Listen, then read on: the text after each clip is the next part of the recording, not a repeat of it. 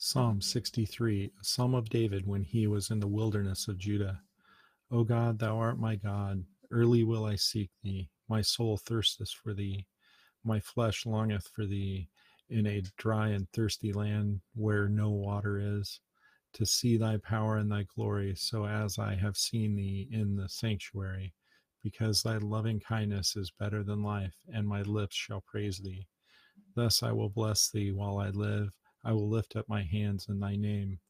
My soul shall be satisfied as with the marrows and fatness, and my mouth shall praise thee with joyful lips. When I remember thee upon my bed and meditate on thee in the night watches, because thou hast made been my help, therefore in the shadow of thy wings I will rejoice.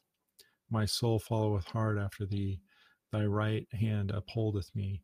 But those that seek my soul to destroy it shall go into the lower parts of the earth. They shall fall by the sword, they shall be a portion for foxes. But the king shall rejoice in God. Every one that sweareth by him shall glory, but the mouth of them that speak lies shall be stopped.